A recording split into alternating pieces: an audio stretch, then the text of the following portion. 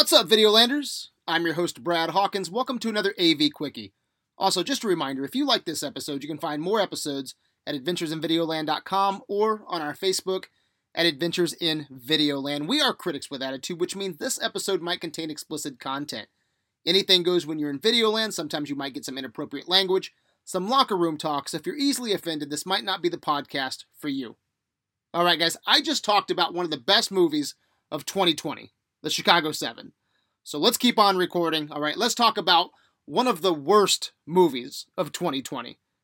What the fuck, man? I was really excited for The Pale Door. It should have been called The Pale Boar. The idea sounded awesome. All right, listen to this plot synopsis, guys. After a botched train robbery, two brothers leading a gang of cowboys must survive the night in a ghost town inhabited by a coven of witches.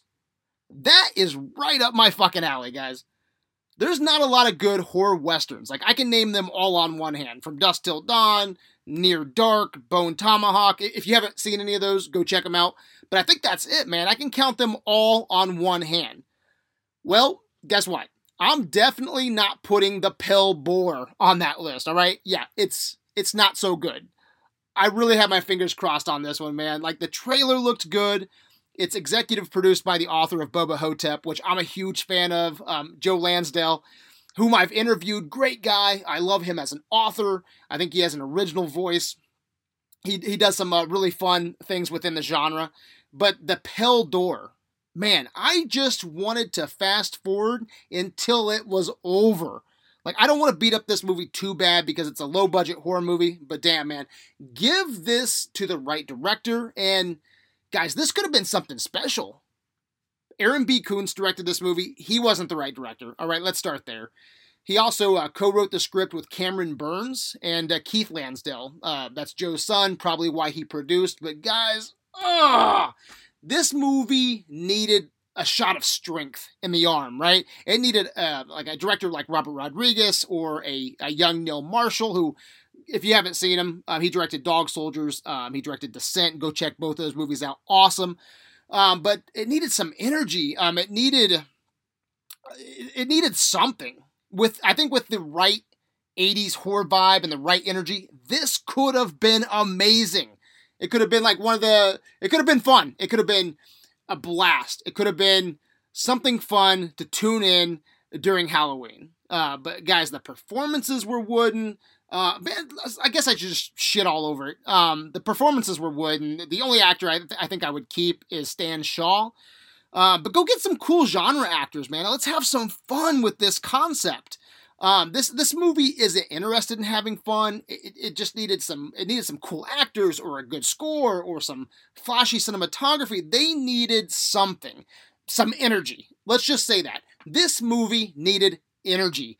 And it's completely weighed down, bogged down by the plot and exposition. Like shit you don't care about. Like the plot slows this movie down to a halt.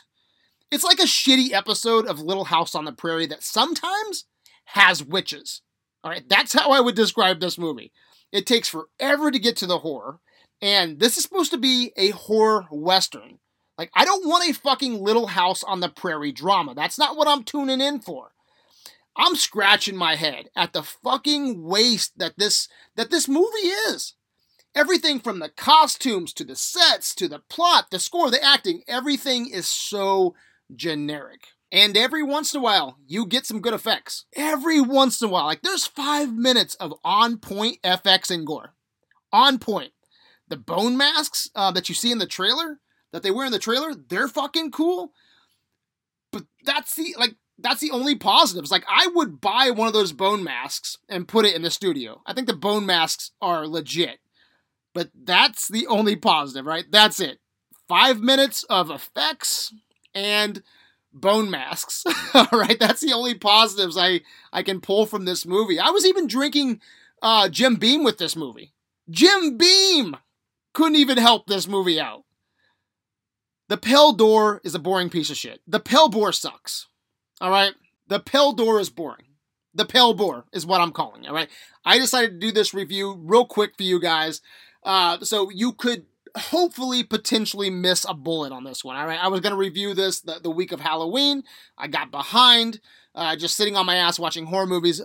If like me, you're still in the horror movie spirit, go watch something else. All right, if you're still looking for some movies to pop in, go watch Bone Tomahawk or From Dusk Till Dawn, Near Dark. All right, I hate to say this because the premise is so fun, but this movie shits the horror western bed. I cannot recommend this movie to you guys. It sucks. Anyway, guys, that's a wrap.